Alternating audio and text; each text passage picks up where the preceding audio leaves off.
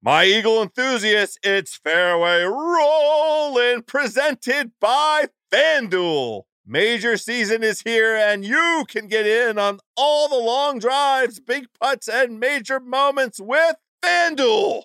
Check out live PGA Tour bets like longest drive, round leaders, matchups, birdie or better, and more. Plus, track every shot in the app and watch select par 3 holes while you place your bets. Download the app today and bet with FanDuel, the official betting operator of the PGA Tour. Ringer is committed to responsible gaming. Please visit rg-help.com to learn more about the resources and helplines available and listen to the end of the episode for additional details. You must be 21 years old or older and present in select states. If you have a gambling problem, call 1-800-GAMBLER or visit rg-help.com.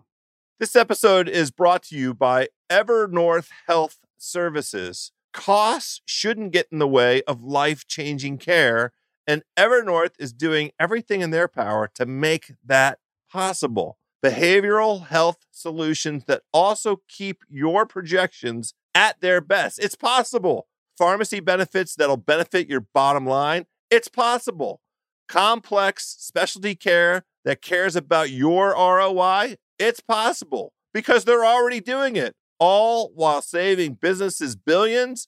That's wonder made possible. Learn more at evernorth.com/wonder. All right, my Eagle enthusiasts, this edition of Fairway Rollin' brought to you as always by our beloved friends at Callaway Golf, originators of original golf content like Home Course, part of their Golf Lives series. Home Course, Callaway sets out to profile the most unique golf locations around the country based on unique stories. Season 2 is up and out right now. There is an incredible story that I watched just this past week, a brand new entry covering a golf complex in New Orleans, Louisiana, that was rebuilt after Hurricane Katrina. You see the authenticity of some locals getting back into a site that was dramatically affected by the hurricane, but they're all out there golfing, and you see kids picking up the game. It's a great edition of Home Course. Check it out. Today's episode of Fairway Rollin' also brought to you by Destination Kohler in Kohler, Wisconsin, home of Whistling Straits Black Wolf Run and the 2020 Ryder Cup. The 2020 Ryder Cup is at Whistling Straits. Next year's worldwide rivalry could be decided on one of the most challenging finishing holes in championship golf. It's number 18 at the Straits. It's called Diabolical. It's spelled D-Y-E abolical because Pete Dye, as we all know, was the designer of these venues. Gather your birdie buddies for the ultimate tournament-style summer golf experience. Get rolling to DestinationKohler.com to book your package today. That's DestinationKohler.com.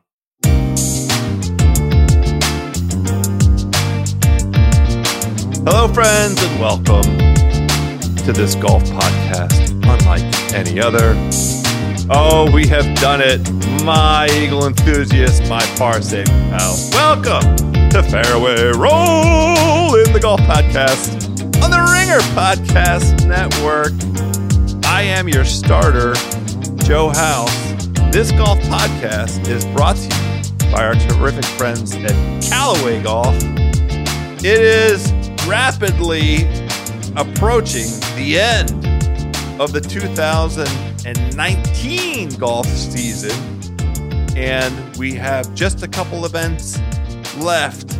Joining me this week from DraftKings and the Pat Mayo Experience Digital Daily Show, and some liaison work he's doing with the PGA Tour on DraftKings Daily Fantasy. Pat Mayo is here to share his thoughts about how the playoffs are going and what he's anticipating coming up. Of course, Shusty is on. We have a little golf social to get into. She hasn't been on in a few weeks. Phil Mickelson has been up to some things, and we enjoy it. And the year of the Brooks just continues and continues. And of course, my beloved homie Verno is on. We're going to salt some wounds, hopefully, that we both experience with some wagers that we may or may not have made. But the first tee is open. Let's go ahead and let out a little shaft, my friends. All right, my par-saving pals, on the line. He is a friend of the program, the host of the award-winning digital daily talk show and podcast, The Pat Mayo Experience. He's a promoter and contributor to DraftKings, an OG of Fantasy National, the golf analytics site that helps you pick winners. He is my second favorite Canadian. I kid him and tell him that he's behind Drake, but really he's behind Alex Trebek. And he has some kind of newfangled relationship with the PGA Tour that he's going to tell us all about. Pat Mayo, what's happening, buddy? Not too much. Glad to be back on. It's funny, the last time I was on, I picked Patrick Reed to win Quail Hollow. He was good through 3 rounds. Then he imploded. And I said, at some point, Patrick Reed is going to get a win this year, which I don't want to Barry Horowitz myself and pat myself on the back, because I bet him every single week after that until last week. Oh, no. You left him off the card? Left him off the card. Your boy Feinberg had him, though, right? Feinberg hit like 5 winners in 6 weeks. It's outrageous. He has had a baby. He's riding that baby swag. Oh, yeah. That's right. I mean, you had a little bit of that, right? Didn't you have a little baby swag? Yeah, I had some nice baby swag hitting my Masters Make the Cut parlay. Then I had birthday swag the year before where I won like $20K at the Heritage on DraftKings. It was fantastic. New kitchen. There we go. That's how we do it. Can you please explain what the hell's going on between Pat Mayo, the Pat Mayo Experience, and the PGA Tour? Well, I'd like to take full credit for this, but it's a partnership between DraftKings and the PGA Tour. They're now the official daily fantasy and fantasy game provider for the PGA Tour, so there's a relationship there. Fortunately for me, I am a contributor and partner with DraftKings, so it's a very logical choice just to insert me into that position. So now I have videos going up on PGAtour.com. I have articles going up on PGAtour.com, and hopefully in the future, this does lead to some sort of on-demand service where we can have the red zone for golf, aka trademark, the green zone, which would just be a perfect name, where we can actually watch people we want to watch. Like, man, I bet on Siwoo Kim every single week, but I see one shot. And it's usually because he hit it into the middle of the pond. Yeah, we had a good conversation about this. I don't recall whether it was on this podcast or when I was on your podcast, where the green zone, I mean, it doesn't, the only thing that is the challenge with it is like the physical logistics, and you got your own kind of feel and flavor for what it's like to go to a ballpark that's hosting an event. You were at Liberty National last week. Is that the first time you've been inside the ropes at an actual event? Yeah, it was. It was the first time I went as a credentialed media member. It was funny because I was inside the media tent. And there was a whole bunch of people who came up to me like, hey, I love playing DraftKings. I love betting on golf. I love the show.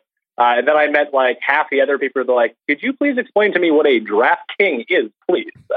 So there's a gap we have to bridge there. I'm with you. I was at I was in Memphis for the St. Jude, the WGC event down there, and I also was a credentialed media member, and I walked in there and nobody said a damn thing to me. Well, it's because you do audio. When they hear you speak, they'll do it. When you got your face plastered on everything, you name a show after yourself. The symbol of the show is your face. It's all a branding thing. You got to get yourself out there. I guess you're right. I got to work harder at that. Well, I was watching your Twitter at the PME is where our listeners can find it. And that's where I saw you walking the grounds of Liberty National. And I said, what the hell's going on here? Pat Mayo is inside the ropes. So what was the video that you shot? So I shot a quick, for Twitter, everything needs to be less than 2 minutes and 20 seconds. So I'm out there standing on 18. Brooks hits a ball over my head while I'm filming. I was like, he didn't seem to be too concerned about it, so I assume it wasn't going to hit me. He killed it.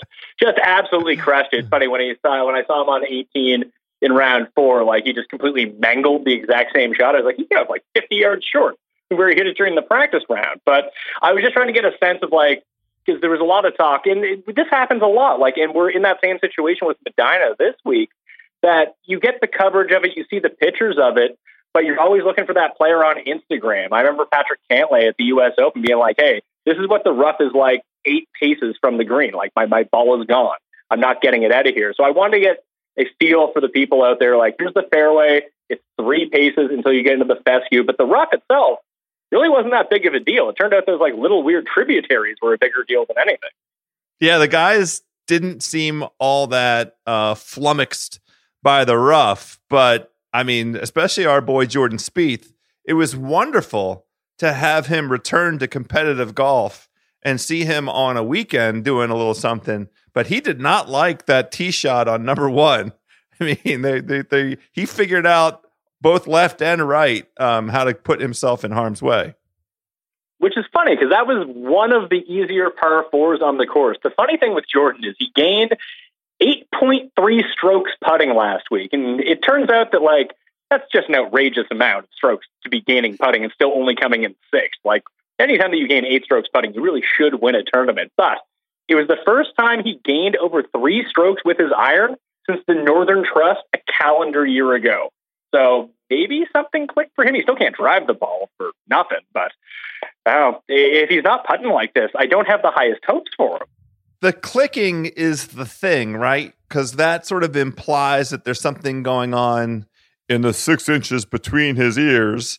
The toughest 6 inches in golf. Oh, God. The middle-aged white guy golf humor. So terrible. But hey, you could be on the CBS broadcast. I'm not going to lie to you. That's pure CBS humor. Well, I do want to talk about, and let's go down this rabbit hole just for 10 seconds. How good is Phil Mickelson going to be if he decides to do it? And I really, really, really hope somebody says, here's $20 million. Just do it for 1 year, Phil. How good is he going to be as a commentator on television with the stories he's going to tell? I mean, if he replaces Nick Faldo and, just gets in the booth and goes nuts, and he gives us the golf version of Tony Romo. Did you see his latest Fireside with Phil?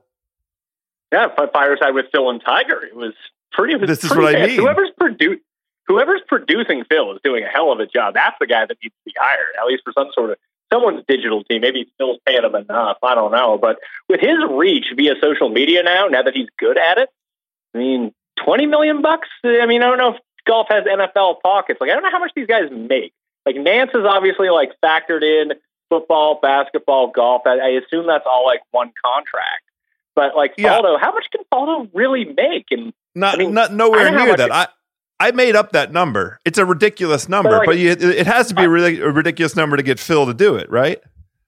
And the big thing is, I know how much I can monetize my Twitter and Instagram and Facebook followings for. I actually have a real number on that. I can't imagine what Phil is. He's $5-6 million bucks a year just off social media. He could probably do. So I don't know if he needs to do it. No, I mean, he doesn't need to do it. This is why you have to offer him an absurd number. But let's go back to Jordan Spieth.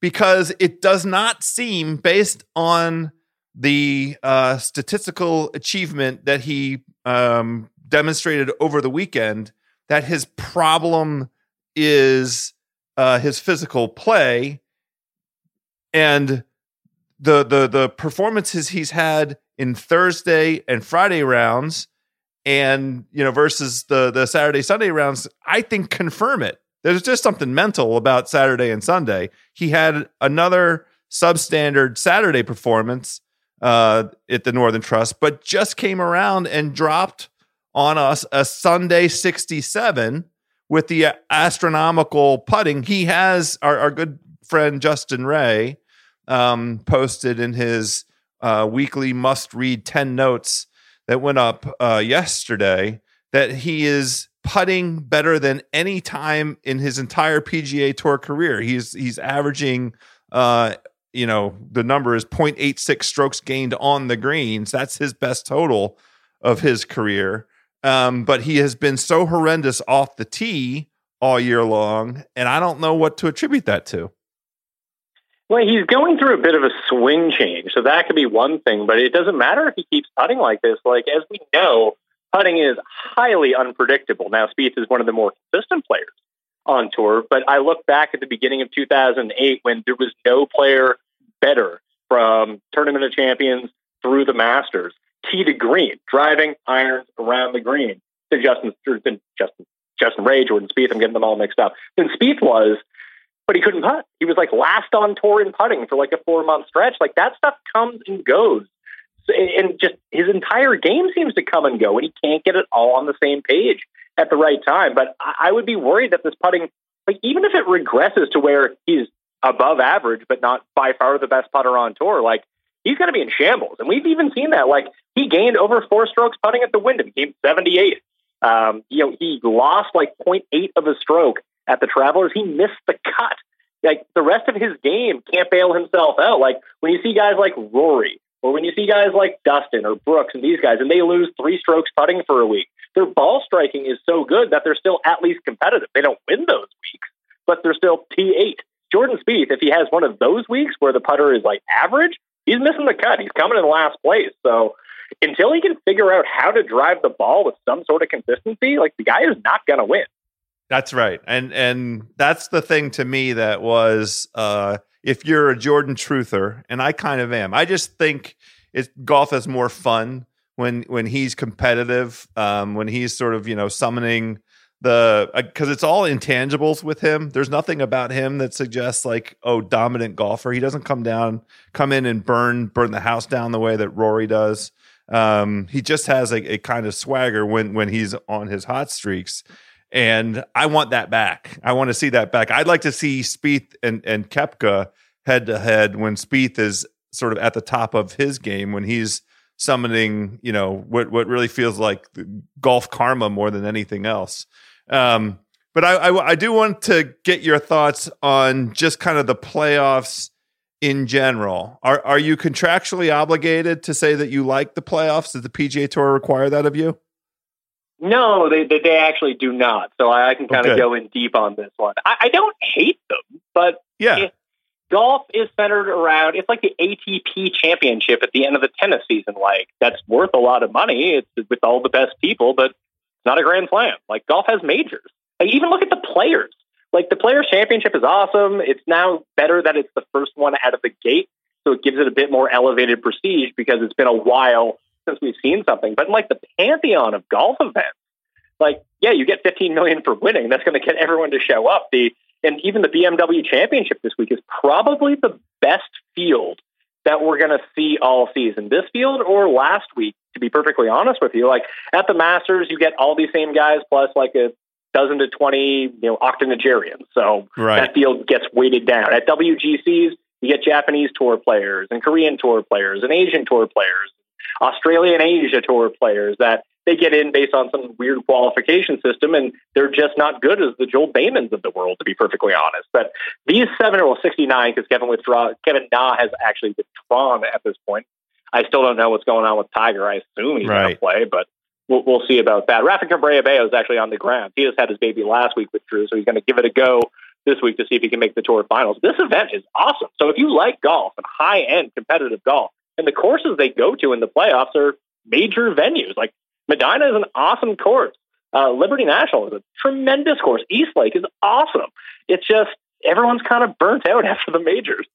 Yeah. So in that respect, and I think about it the same way as you, it's great to have these competitive fields. It's great to have something on the line that motivates the guys, and that, the something gets more and more attractive each event. And I like them rotating between venues that are, not venues that we would not normally kind of see. They're like, once every couple year kind of venues. I'm psyched to see Medina under these circumstances with these guys, where we're going from 70 to 30. That's like legit pressure. That's a fun kind of pressure. But you made the point. It's the right point. It ain't, none of these are majors. It's just fun to have a little bit of drama for us golf geeks in August. It's a fun thing to have in August. And in that respect, I think the PGA Tour got it exactly right. Let's just run this thing. Let's make sure that it's all the way done before Labor Day, before football really gets going.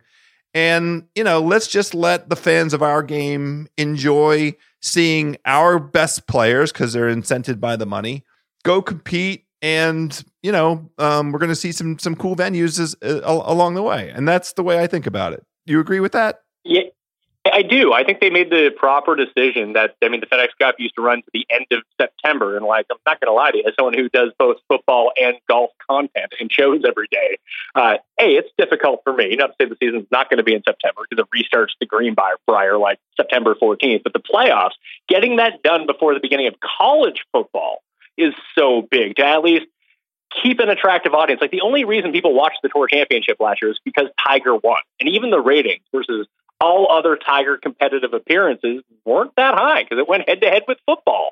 So this is a better way to do it. Cutting it from 4 events to 3 events, I think, is very sensible.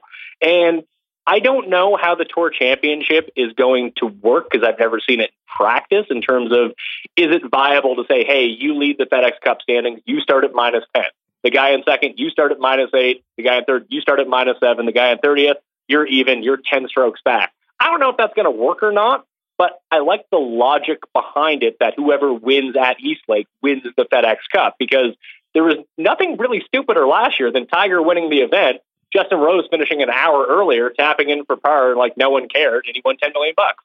Yeah, I didn't like that. And when Justin Rose missed the cut at the Masters, to essentially, from my perspective, that validated how walking in the back door, how unearned that $10 million was. I'm out on Justin Rose now. I know he won at Torrey early in the season, and to his credit, with his brand new Honma golf clubs, but missing the cut at the Masters, I don't think I'm ever going to forgive him for that. Yeah, I loaded up on him and DraftKings as well, so that didn't work out. He's actually having a nice little stretch here. He was 13th of a Memorial, 3rd at the U.S. Open. He was 20th at the Open, 11th at St. Jude, 10th last week. He also, almost like Spieth, is putting the lights out. However, the rest of his game has been really good. I'm not saying that I'm picking him at Medina, but he is the prototypical type of player that you would want at Medina. He is long enough. He's great with long irons, and his short game is top notch. Yeah, having said all those bad things about Justin Rose, he is, you absolutely have to have him, I think, in lineups and in any kind of one and done stuff. If there's any chance you have him left, he's just that. This is exactly the kind of setup. He's a 2012 Ryder Cupper. He has that good mojo to pull from. So let's go ahead and then just talk about what you're anticipating this week at Medina. What kind of attributes, based on your diligent Fantasy National scrubbing, your analytics scrubbing, what are you anticipating in terms of skill sets that are going to make a difference here? So I really have to make a gut choice on this one, because it's over 7,600 yards. So it's long, obviously. 2 of the par 5s are not reachable in 2, though. So I started kind of racking my brain. I went back and I looked at 99 and the 2006 PGA Championship, just to look at the leaderboards. I don't really care that anyone played that week. Obviously, Tiger won both of those. But just to see who are the other players inside the top 10, who performed well that week, and what did they do particularly well? And shout out number 1 Canadian Uber driver, Mike Weir. He played well both those years. The final round 80 with Tiger, tied for the league in 99, wasn't great by any means, but he rebounded with a top 10 in 2006. But he's not a long hitter. He was never a long hitter, even in his prime. Ian Poulter is someone who finished inside the top 10 in 2006, and he actually led the Ryder Cup in points between both teams, between the Euros and Americans in 2012. He is not a long hitter. He's never been a long hitter. So I do think that there is a premium this week on hitting fairways, being good with long irons, and being able to get it up and down from around the green. Like, I take Corey Connors every single week. He's really an analytics darling, but if he misses a green, it's a triple bogey. He missed a 5-foot putt on the 72nd hole to cost me my top 20 last week. My biggest bet of the week. And I backed the guy. Like, the guy can't putt, the guy can't chip. The one week he putted, he won by like 8 shots. It was incredible. It's heartbreaking. I am interested in a couple other of these guys that were 2012 Ryder Cuppers. I am with you on our boy Poulter. I mean, he's definitely going to get some of my bit. What do you think about Webb Simpson this week? See, I'm just never a Webb guy, to be perfectly honest with you, and it feels like I understand. It feels like he hit his peak. He went on that run. He had the 2nd, the 16th, the 30th, the second, and he came off of it a little bit. He's not a great driver of the ball generally. And if you look at the tournaments where he really popped in terms of driving, like he was, he gained at the RBC Canadian Open. He gained at the Wyndham Championship. He lost strokes last week. He lost strokes at the U.S. Open. One of the things that people get confused about with stats is everything is weighted against the field that you're in. So you could figure out a way to try to give extra weighting to, like, last week's field is a very good field. The WGC field is a very good field. The U.S. Open, a very good field. The Wyndham Championship, not so much. Webb should be beating those guys in approach and off the tee. He's a class player versus, guys who are coming over from like Malaysia to play to see if they can fluke into a tour card. So I don't love him this week, although he is one of the better long iron players on tour. It's usually just his bent splits. Like, the guy is lights out on Bermuda putting. He's lights out on POA putting. He's neutral on bent grass. And if he doesn't have one of these like exhilarating performances on the greens, like he was on another type of Rose and Spiethian run in Canada, 9 strokes gained putting. At the U.S. Open, 8 strokes gained putting. St. Jude, 7 strokes. Wyndham, 5 strokes. Last week, 2. And when he come, 18th. If he's not leading the field in the most hard to predict stat there is on a weekly basis, then it's tough. So Webb is the type of player that I would want to target, but I think that Poulter is sort of like the discount Webb this week. Like, Webb's coming off at 22-1, Poulter's 55-1. Just give me the 55-1. Yeah, I like that. I haven't had a chance to look at this other guy that I'm going to mention to you, another 2012 Ryder Cupper that has shown some signs of life over the last, say, 5 weeks, and that's Brandt Snedeker. He's definitely got to be in higher than 30-1, right? Let me look it up real quick. I don't believe he is. I think Snedeker is firmly in that 40 range. I could be. No, he's 60-1. So there you go. You have any feeling for him? I think he's a better DraftKings play than a bet. He's probably a better top 10 bet than an outright winning bet. But like his 4.9, and everyone can find this on fantasynational.com. You just click on the player and boom. But if you track his like round by round, which is one of my favorite features, that you can go see what they did in a particular round. And Snedeker's a really interesting case only because he had that one really, really, really good round last week. And we've seen this from him before, where he has this, he shot the 59 at Wyndham last year, goes on to win by just treading water the rest of the rounds, being good, but not great. And basically last week, he was great for one round. And then the rest of the rounds, he was okay. One round, he was actually quite terrible. But I don't know if he can piece it together in this sort of big boy course, just because he too is not a great driver of the ball. He sprays it everywhere. Like we talked about, he almost suffers from a case of the Webbs. And I do think that driving and driving accuracy by itself is going to be very important this week. Like the type of player besides Poulter, who again is not another great driver of the ball. That's like that he has seen this course in 2 different conditions and he's priced appropriately. It was 3rd in approach last week at the Northern Trust, and a great par 3 player. But like Ryan Moore, Kevin Kisner, that type of player, even Abraham Ancer riding for Molinari's down to like 55-1. Those shorter players that gain a bunch of strokes off the tee, so they can hit their driver and they can be accurate and keep it out of that crap. Like these are tree-lined fairways, and they're all good around the green as well, and good with a long iron. It's that type of player that I think is going to do well. Now, I could be completely off base with this because everything else that I've read be like bombers. But I think people might be in for a bit of a surprise this week. All right, that's enough on Brandt Snedeker. Who do you like to win? So I actually really like Justin Thomas. I just hate the number so much. He's down to 14-1 right now. I just look at the past 4 tournaments. He's gaining over 5.5 strokes on approach. The ball striking is completely returned. The short game has never been a problem. Guy can't putt.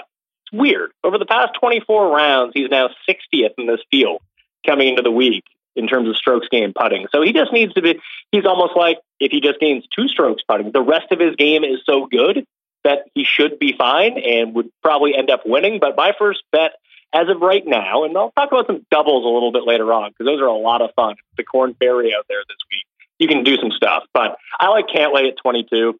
I'm not making the same mistake I made with Reed. Like, I've been on Cantlay for like 3 weeks now.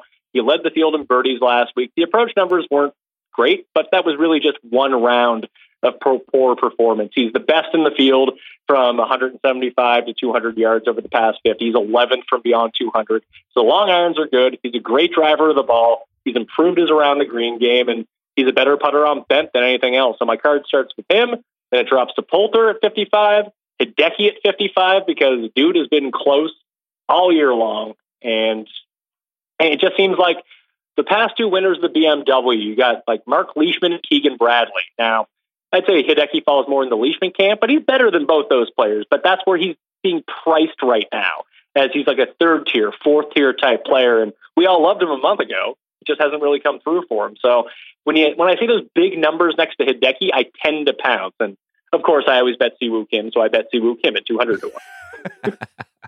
I mean, the Siwoo love is just unparalleled. It's my favorite thing. I'm with you on Thomas. I had him. I was looking for something out of him at St. Jude because we're like, now we have lots of confidence that the injury situation is definitely in the rearview mirror. He's hitting the ball consistently well in the categories that you just described, but the putting is so. I bet Justin Thomas in a 4th round matchup against Bubba at the WG St. Jude. And he just went out there and slopped his way around. Now, Bubba got hot and then tried to let Thomas come back at the very end. Bubba double bogeyed and could have easily triple bogeyed 18 in the 4th round of the WGC St. Jude. But Thomas was just uninspired, and I don't know what to attribute that to. Maybe he didn't have good enough barbecue down there. Well, I think it's funny. Like when we think about the injury to the wrist, he came back at Memorial and realistically, like he played one bad round there. His 2nd round was a disaster. His 1st round was actually quite good.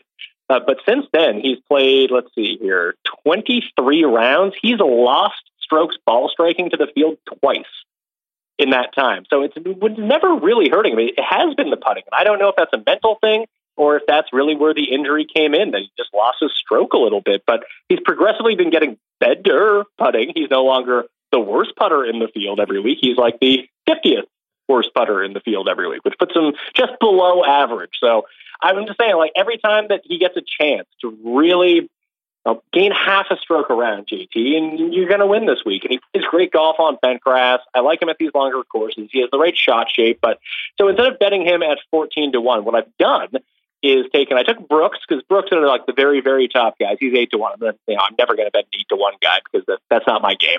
But I took Brooks and JT and paired them together. And I went over to the Corn Ferry playoffs, and who do I see at the very top? You got Victor Hovland over there, who's by far the best player in this field.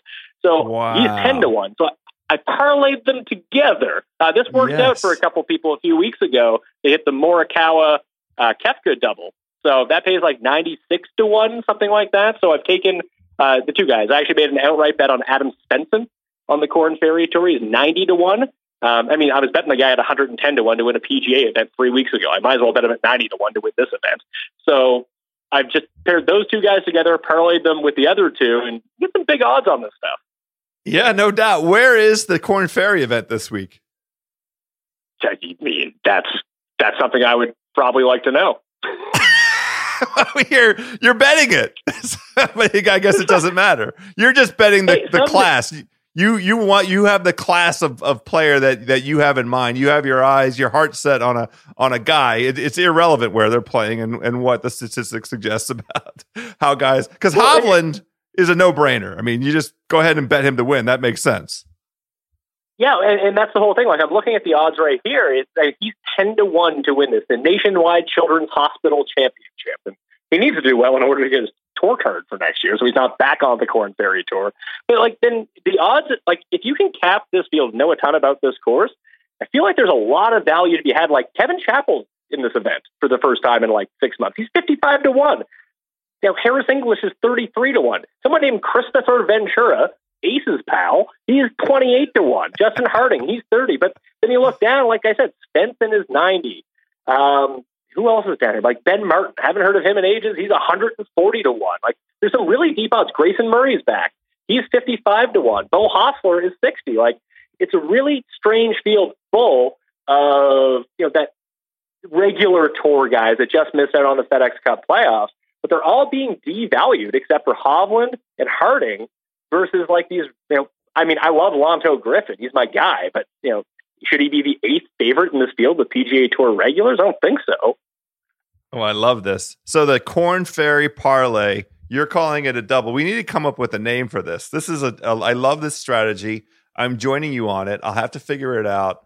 I didn't even crack the book on the field of this. I mean, it is a neat thing. Again, also proper for August.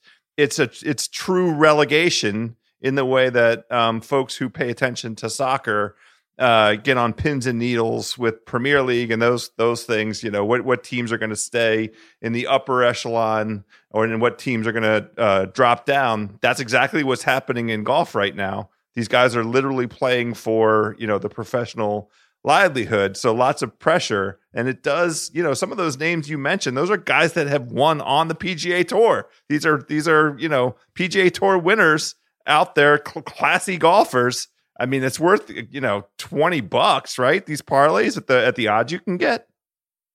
Yeah, hell, I mean, if you do the Svensson parlay with Brooks and JT, or even Cantley, you throw $5 on that. All of a sudden, you're looking at like 350-1. So it's pretty fun. The tournament's actually at Ohio State University, so sure, take that for why not? That seems fine. The guy who won last week, Bo Hogg, on the Corn Ferry Tour. I think he's an OSU guy, so this is like a home course for him.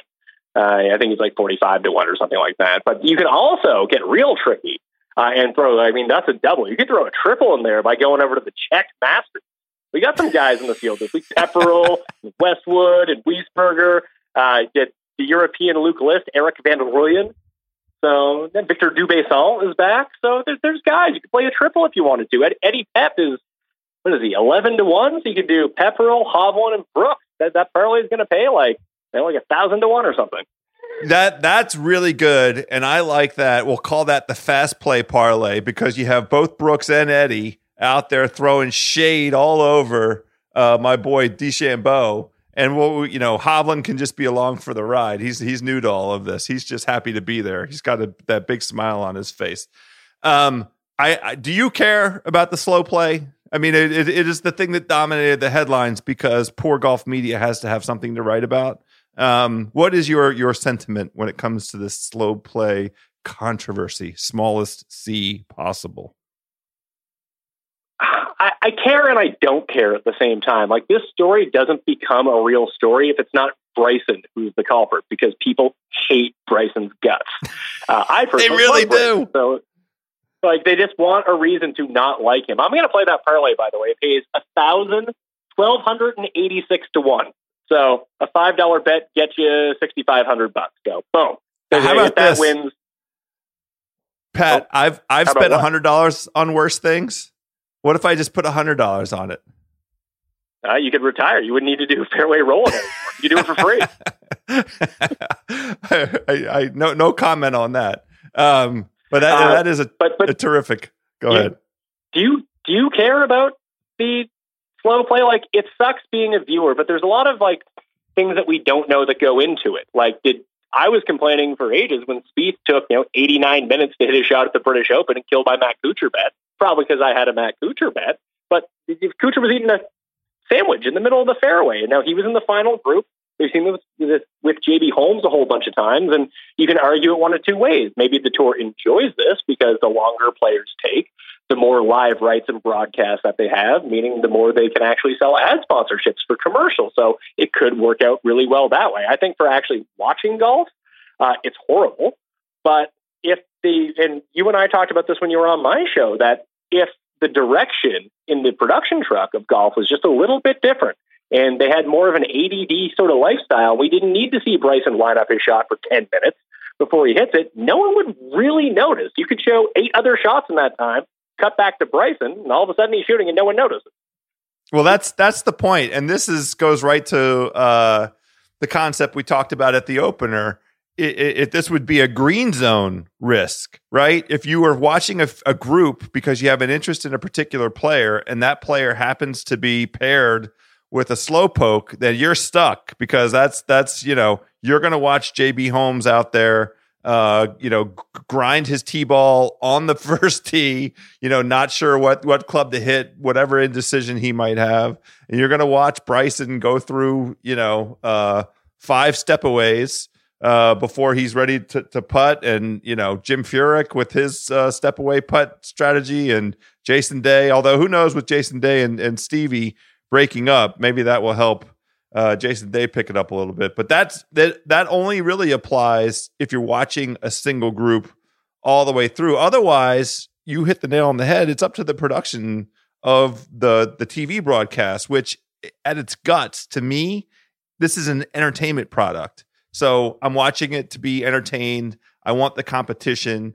I have a rooting interest on certain players. I'd like to see those players occasionally if they're, in contention.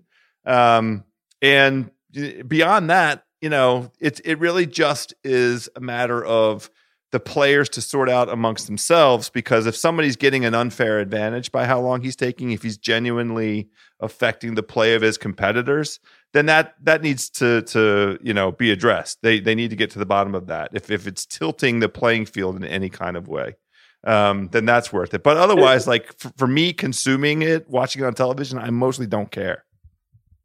Yeah, and if we talk about like a green zone thing, like if that ever becomes a real thing that you can purchase, I mean, you can have eight different golfers open on your screen at the same time. It's like when people used to play like Poker Stars, they used to play 8 tables at one time. You can just have action going on whenever you want on your screen. So I don't think it would be that big of a problem. It's when it's on, and it was on PGA Tour Live, and you have the one group to look at.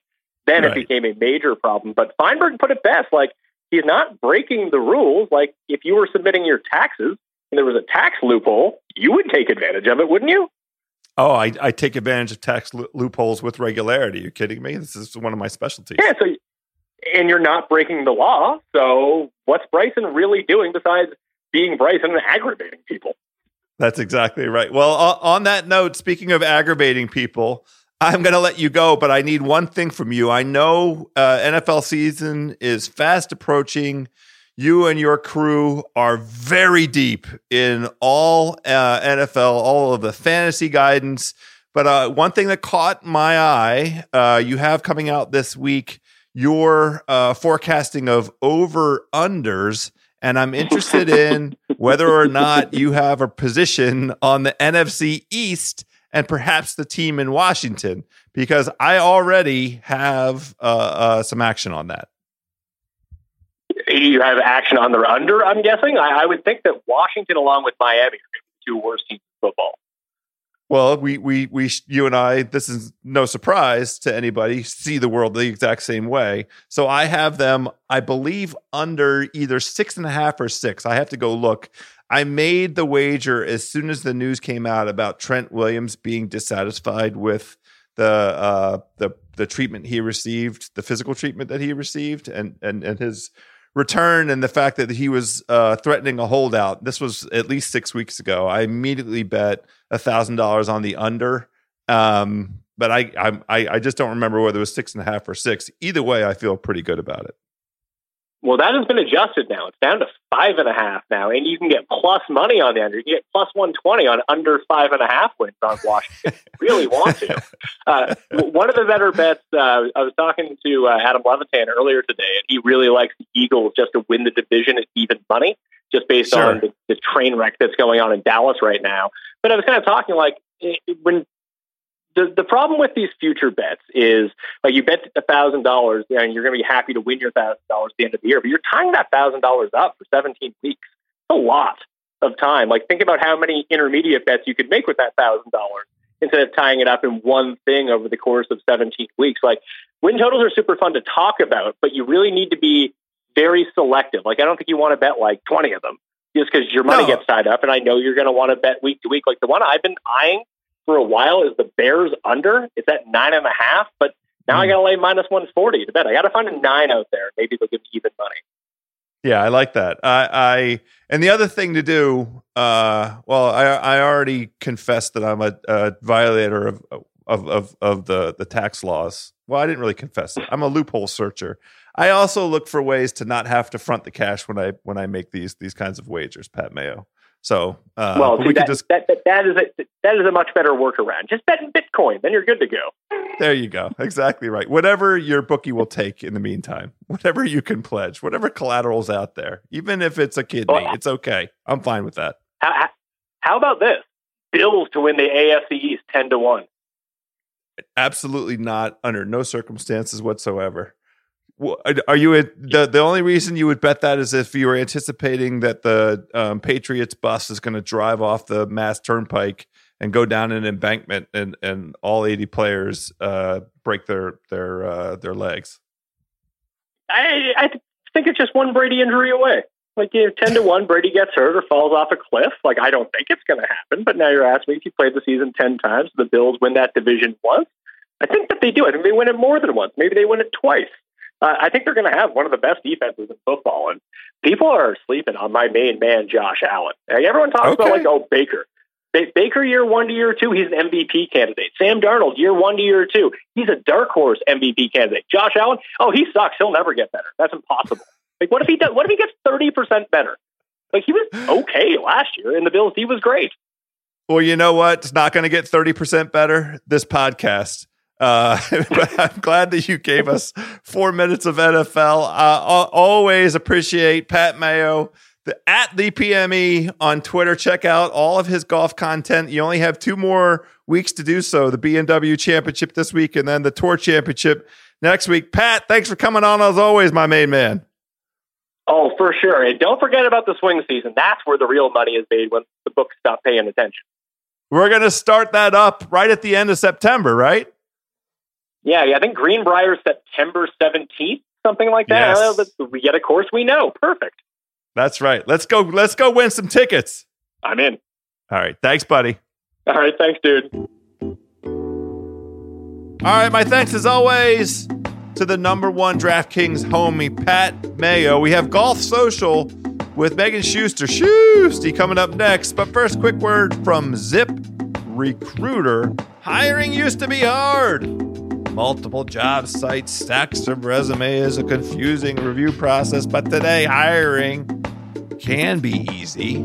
All you have to do is go to one place to get it done. ZipRecruiter.com/rollin. ZipRecruiter sends your job to over 100 of the web's leading job boards. They don't stop there. They have powerful matching technology. They're scanning thousands of resumes to find people with the right experience and inviting them to apply to your job opening.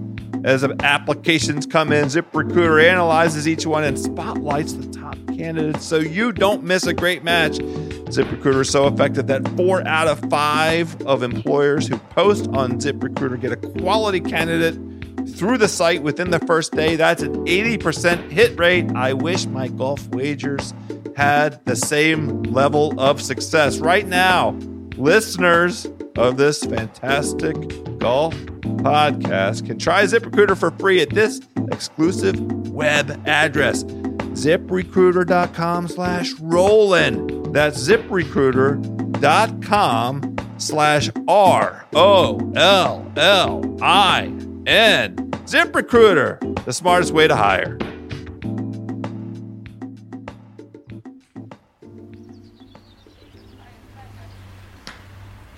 All right, it's been a long time since we've got social here on Fairway Rollin', and a lot has happened. Now, here for Golf Social, Megan Schuster. Hey, Schusty. Hey, House. It has been a long time. How are you? I'm spectacular. We had some mediocre outfits out there at the Open Championship.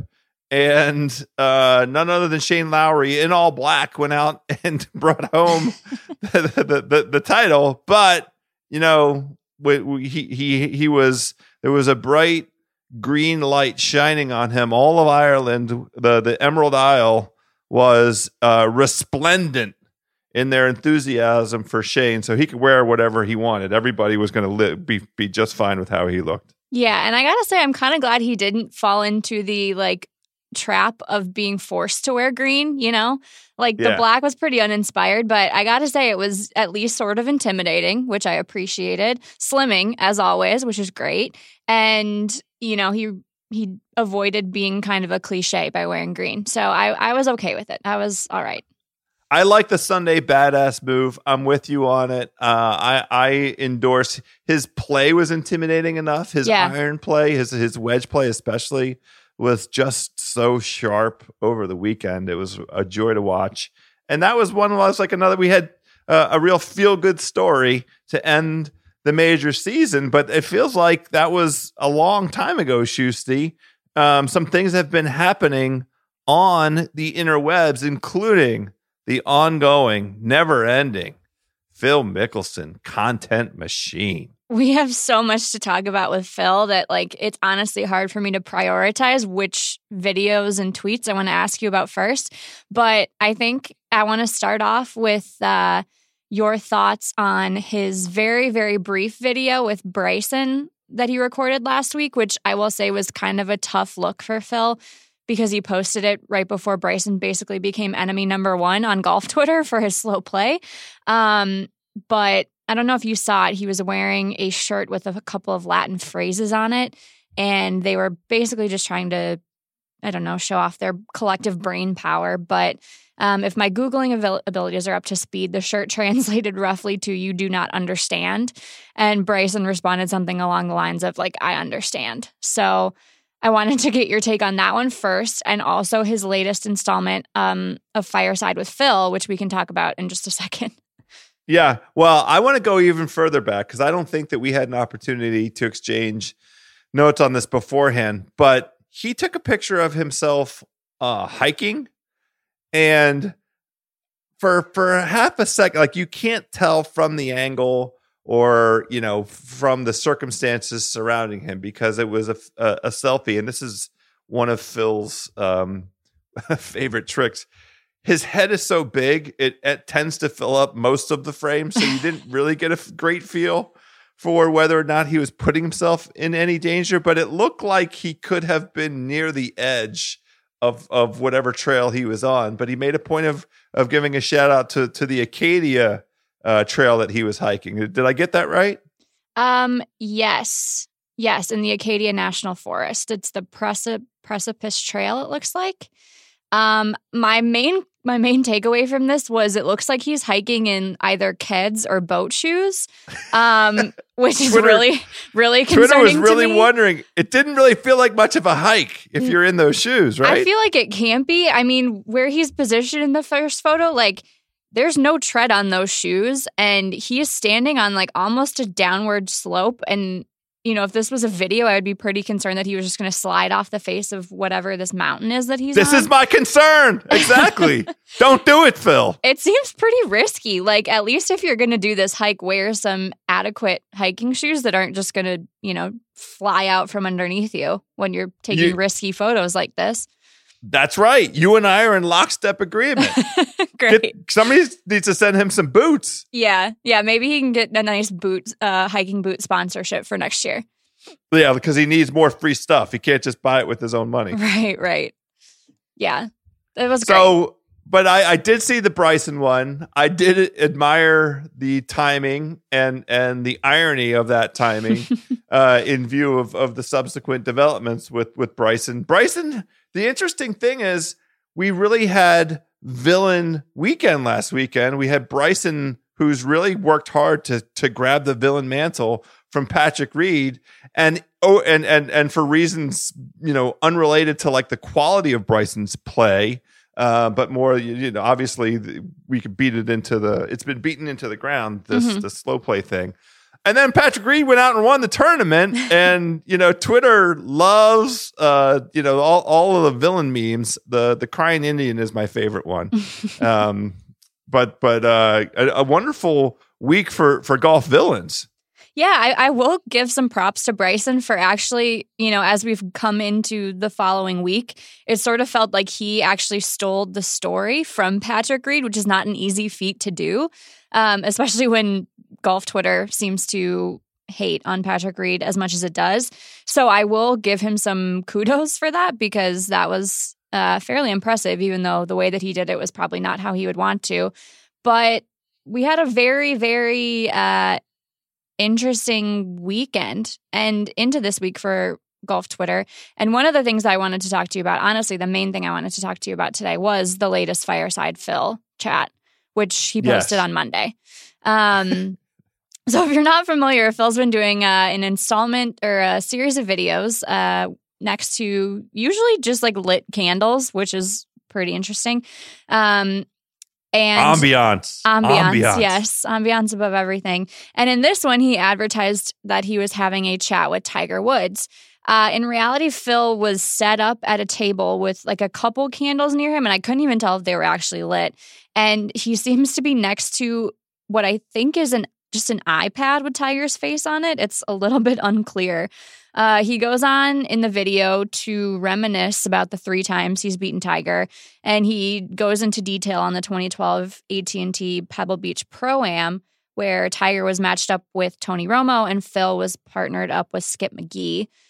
So in this story, the night before the final round, Jim Nantz is organizing a dinner. Phil ends up seated next to Tony Romo at this dinner, who's playing with Tiger the next day. Tony that morning tells his caddy not to bring up the dinner in front of Tiger because he knows his playing partner will get annoyed.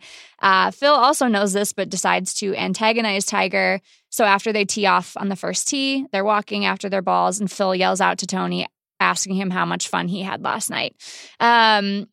So it's a fun, lighthearted video with, a classic Phil Mickelson story. But what did you think of Phil basically talking to inanimate objects now? Terrific, otherworldly, brilliant. I couldn't endorse it more. The only thing now, the particular brilliance of his arrangement with this, and I don't know who's producing him. Pat Mayo and I covered this a bit. Whoever the production team is, he had the foresight, the game plan there was a smiling Tiger while he told the story, but then he had, scrolled up, and all he had to do was swipe left, it seemed, to get to the scowling Tiger. And when he wanted to make the point about Tiger's reaction to observing that his partner, Tony Romo, had been out, consorting with the enemy, that it was a moment for a Tiger scowl, and then he had that scowl up there for a bit, and he said, I can't have it up. You need to go back to the smile. I mean, it's just really, the architecture there is incredible. The only thing that would have equaled it to me is perhaps a doll, and maybe he's saving a player doll for another occasion. Although I'm not sure, other than Tiger, if there's another golfer that's possibly an eligible candidate for a doll. Yeah. 2 questions for you, House. 1, do you think he could ever get Tiger to actually appear in real life on one of these videos? And 2, how many steps away do you think we are from Phil getting a Mike Francesa-like show where he just sits in front of a mic and talks for hours on end? So I 100% think that he can get Tiger to do it. He has to agree to do something for Tiger in exchange, like for the two of them. But they're both wheeler dealers. They both have enough going on in their lives where it's in their mutual interest to do favors for each other. Not with starting with the match last year, and that's kind of come back, I believe, not this year but next year, because Tiger's going off to Asia this year. So for sure, at some point, we will see the real Tiger, flesh and blood, on a fireside chat with Phil. But on the show question, and this is something that also we talked about a bit. I think, and it really clicked with me when he was when he mentioned Romo. Who is going to be better in a potential broadcast booth role than Phil Mickelson? Like, what would it take for all of the golf, broadcasts to basically like to pool their money and make it so worth his while to appear on golf broadcasts. NBC, CBS, Fox, right. ESPN has a bit now. Like, all of them should just chip in $5 million, splash the pot, offer him $20 million, and ask him to come on, I don't know, 20 broadcasts and do the color bit. I mean, after what we saw with Tony Romo and his ability to kind of forecast plays and, you know, the real preternatural ability he has in the booth, I mean, I think Phil could be his rival. I'm wondering how, and I'm not sure that I have an answer to this question because I think both would be great. Would you rather see Phil in a color commentator role like Romo for golf, or would you rather see him in sort of the Bones-like role where he's on the course and gets a chance to like interview people after their rounds? Because Phil as color commentator, I feel like, is excellent. You probably get a lot of really great stories, and he obviously has an immense amount of golf knowledge to provide. But also Phil on the course interacting with all of these people, I feel like would just make for some iconic golf social tweets. The problem I have with him being on the course is, how could he not upstage whoever it is that he's dealing with? Like, I would be concerned about like him potentially impacting the playing field, you know, the caliber of play by being out there watching. And you know, do you think that he'd be able to not tisk somebody who miscalculated or mishit or whatever, and he'd have an immediate analysis? I mean, this is the thing. This is why I think in that color commentator role, he's really like the evolutionary Johnny Miller. And I'm so in. I'll just start. I don't know what we have to do to try and make this a thing. He still wants to play competitive golf, which he can do for as long as he wants. But I want him in a broadcast booth. I have found my preferred place for Phil Mickelson, his next career. I don't know what we have to do with the golf gods and with the golf universe to make it happen, but I'm here for Phil in the booth. I am too, and I am also here for a potential golf broadcast reunion between him and Bones working on the same crew. So, can you imagine that? How great would that be? Bones out in the field and Phil in the booth? That would What kind of direction do you think Phil would be giving Bones? I don't know, but all I do know is that I would pay a lot of money to see it. Yeah, I mean, there would be a lot of eyes on that. You're absolutely right, Shusty. We have a couple more tweets that we have to talk about. First, I wanted to discuss the year of Brooks continuing apace over the weekend and his use of media and social media. His Sunday morning, if you were on Twitter, started the day with some fireworks, because on Saturday night of the Northern Trust, Brandel Chambly was on Golf Channel discussing the pace of play issues that had arisen throughout the weekend.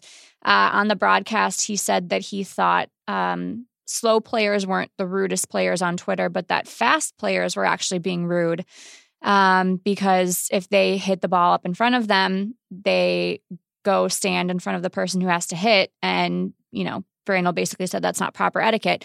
And to illustrate that point, he referenced a video where it appears that Brooks is standing a little bit ahead of Rory while he is waiting for Rory to hit a shot over the weekend. So, of course, our pal Brooks is not going to leave that comment unaddressed. So Sunday morning, he tweeted out, "Don't worry, I wasn't in the way at Chambly Brandel. If it was you playing, I would never stand there. Since it's Rory, I felt pretty confident he wouldn't shank it." Which it was top notch. I couldn't have enjoyed it more. Yeah, just iconic. And then, so that was seemingly before he got to the course that day. A few hours later, he got to the course, and Eamon Lynch tweeted out that Brooks's caddy was standing on the putting green getting ready for the day. Bryson DeChambeau walked up and told him to tell his boss to make any comment about slow play, quote, to my face. Brooks apparently arrived shortly after that, got the message, and walked directly over to Bryson to chat, which I read that tweet with no further context, didn't really get any more context until the end of the day, and spent the rest of my day imagining Brooks basically pummeling into Bryson. So I was glad to read at the end of the day that apparently the chat went fine. Bryson apparently said it was awesome, which is interesting. Well, what else is he going to say? Yeah, I mean, I don't really know how else you respond to that. Brooks, kept his response toned down. He called Bryson slow again in his response, but also said, quote, "Everyone out here is probably a bit more afraid of confrontation than in other sports. There's always been some confrontation on the team. Sometimes it helps and you figure out what the root of the problem is and start working on it." So Brooks, keeps up his crusade against pace of play issues and gets some spotlight, even though he didn't win. Well, the big thing is, and this is what you touched on in your lead into this, is him sharing himself, his personality, his perspective with us in really an unprecedented way. And each of the occasions we've had to sing his praises in the majors, and Bill Simmons has been on a couple times on Fairway Rolling, and he's been, Brooks has really captured a sports fan like Bill, like his attention. And I think it's very widespread. Like the sporting public has been enamored by Brooks because of how consistent he's been in these major performances. But what he's done in the last 12 months is share with us like a version of him that was previously unknown, which is a guy with strong thoughts on a variety of golf related topics, a guy who's not afraid of sharing with us his like psychological composition and how it sort of, the things that he's learned and his approach, his mental approach to the game, and how he has the game sort of organized in his life. And it's kind of endlessly fascinating. So like you just mentioned those two instances from Sunday, two pretty different kinds of interactions. One, I absolutely adore whoever is in his team. Somebody must have Brandel duty on his team now. So it's like anytime there's any slander that comes out of Brandel's mouth, Brooks and his people are on it. They've got that Google alert set up now. That's exactly right. He's got that on lock. And he had the answer right away, and it was perfect. And then the Bryson thing, I think Brooks thinks of himself, and this is part of what we've learned from him over the course of the year. I feel like he thinks of himself as an athlete, a professional athlete first and a golfer second. And I think that like mindset is what he's like, oh, Bryson wants to talk to me. Okay, I'm going to go talk to him. Yeah. And we'll just have it out like, competitors can do. And they may not agree, but, Bryson was definitely going to say, that was awesome afterwards. He was no part of that Brooks Koepka smoke. We know that for sure. No, absolutely. But we got a great, this version of Brooks. He's established himself competitively as deserving of the number one ranking in the world and all the sort of accolades of how he's been conquering the the majors, pardon me.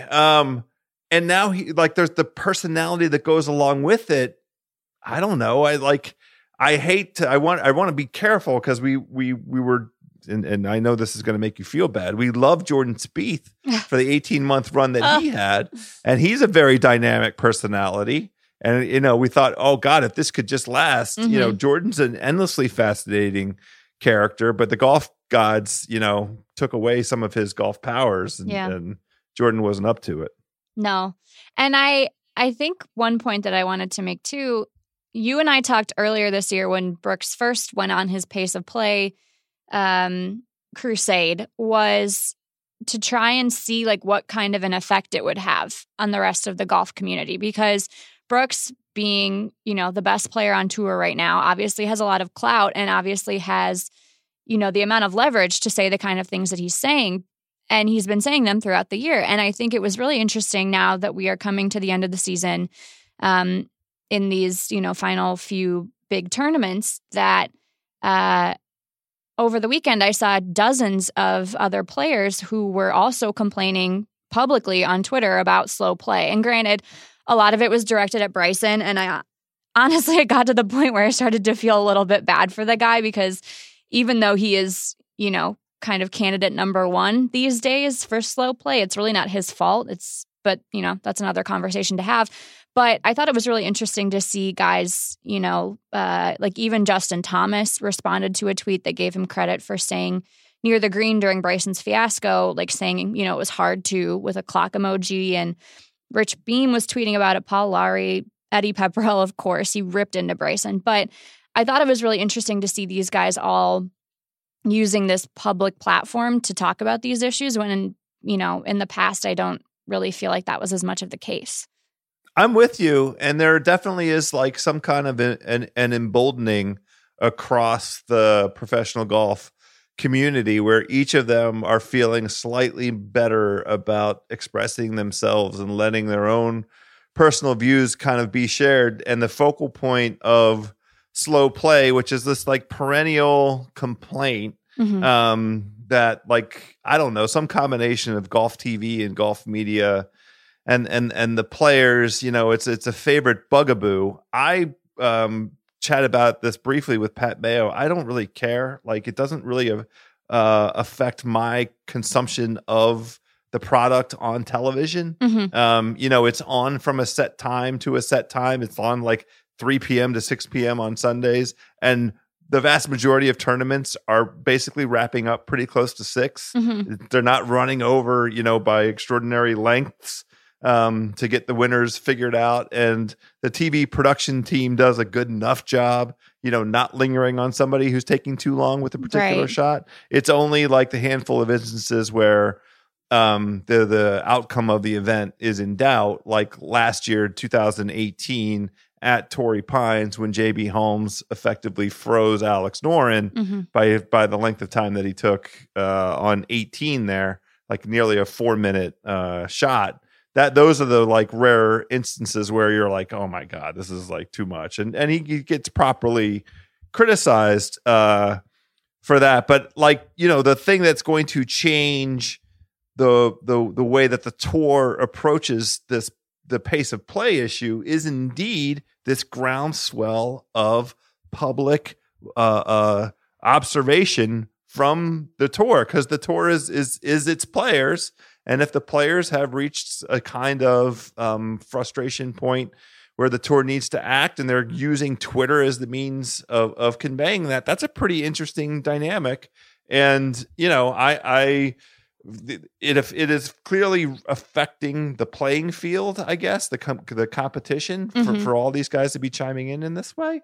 And so if there's a change, like, it's pretty neat that this is the way that rather than assembling everybody in a hall and saying, everybody raise your hand if you don't like the pace of play, like it's the 21st century. You just say, don't be so single-minded. Don't, this is kind of outrageous. This is not in keeping with the spirit of the game. And I think it's kind of cool. Yeah, I agree with you. I'm sort of in your camp as well when it comes to pace of play. Like, I only care about it as it affects, whether Brooks is going to win or not. So, when he's matched up with JB Holmes, I sort of think, okay, well, this might not be his day. So as far as like, it being the antidote to Brooks, I don't love it for that. But yeah, I agree with you. As a viewer, it doesn't really affect me too much. But it already seems, even just from this weekend, it seems like it's had an effect. The PGA Tour tweeted out on Sunday afternoon a pretty like bland and lukewarm press release that basically said they were exploring adjustments to pace of play, which seemed like kind of a good step forward, considering that the head of the PGA and the few people toward the top of the organization have in the past said that they don't really see it as much of an issue. So, that's progress in and of itself. And I thought it was cool that it got to the point that they had to address it on Sunday because so many people were questioning them about it. And I also think that, it's encouraging to see these players, maybe social media is not always the right method for this. We've seen that it's definitely not in the past. But I think in this case, it was kind of cool to see them all, calling for it collectively. Yeah, I'm with you. And let me share with you this observation. One thing that might help the pace of play, Schusty, is if more of these guys were playing with Odyssey putters. Odyssey dominated the putter count at the Northern Trust this past weekend. By far, the most putters in play. 41% of the putters in play were Odyssey putters. You know who wasn't playing with an Odyssey putter? Who's Bryson. That? Bryson DeChambeau. Why do you think it took him so long? The incredible thing with these Odyssey putters, they have this Stroke Lab shafts. They're multi-material, and you see guys out there rolling in putts. Odyssey had the most worldwide putter wins by far in 2019, and they were a perfect. I was stunned to see this. Good on Odyssey. 14 for 14 in major putter count wins across the PGA, LPGA, and Champions Tours this year. So in every one of those 3 tours, the winner of a major won with an Odyssey putter in their hands. Maybe that's the thing. Maybe it's as simple as just sending Bryson an Odyssey putter. Hey, we might as well try it, right? Yeah, whatever it takes.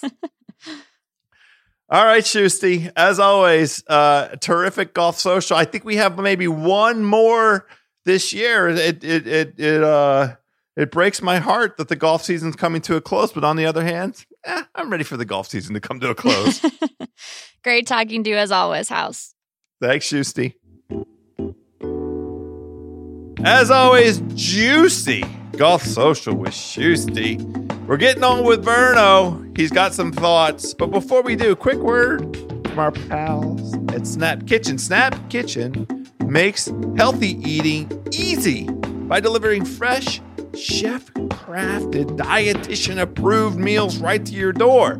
This is a very nice service. Eating out or planning, shopping, prepping meals for the week, it's expensive and time-consuming and takes time away from your golf game. I mean, let's be honest. You could be out there practicing right now instead of going to the grocery store and planning and shopping and chopping and roasting and sauteing and firing up the grill. All those things are enjoyable. Don't get me wrong. As a man of the food house of carbs, I'm not afraid to do those things, but it's also golf season. Let's go out and hit some balls. It stays light out till 8:30 at night. With Snap, meals are ready in about 5 minutes. So you come from the range, it's 8:30 at night. It's just gotten dark enough you can't see the ball flight anymore. Go home and get yourself a meal from Snap Kitchen. It's sitting in their fridge because it's so inexpensive and easy to do. It's healthy eating made easy, so you can just do you. Snap's team of chefs and dietitians develop meals with well-sourced and high-quality ingredients,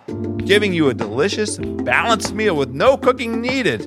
That's what you need when you come off the range. You just eat and enjoy. It's fun food with serious standards. Snap's meals are made without gluten, without artificial preservatives, without artificial colors, without fake flavors, without antibiotics, without hormones. The result is meals with incredible health benefits like reduced inflammation, clearer skin, better digestion, better sleep, improved mood, and increased energy. Boy, I could use all of that at this advanced stage of my life. I mean, that's a terrific menu of opportunities. They offer plans for all types of dietary needs like keto, Whole30, paleo, vegetarian, vegan, high protein, or low carb lifestyles.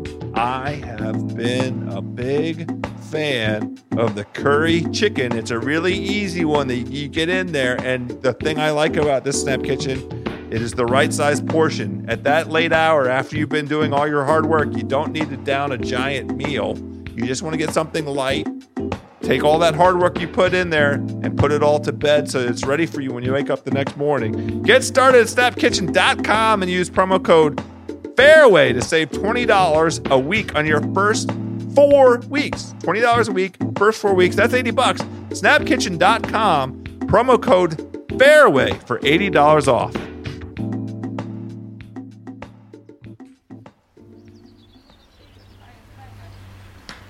All right, my Eagle enthusiasts, it would not be Fairway Rolling without a visit from this gentleman. On the line right now, direct from Memphis, Tennessee, Chris Vernon. Yo, Verno.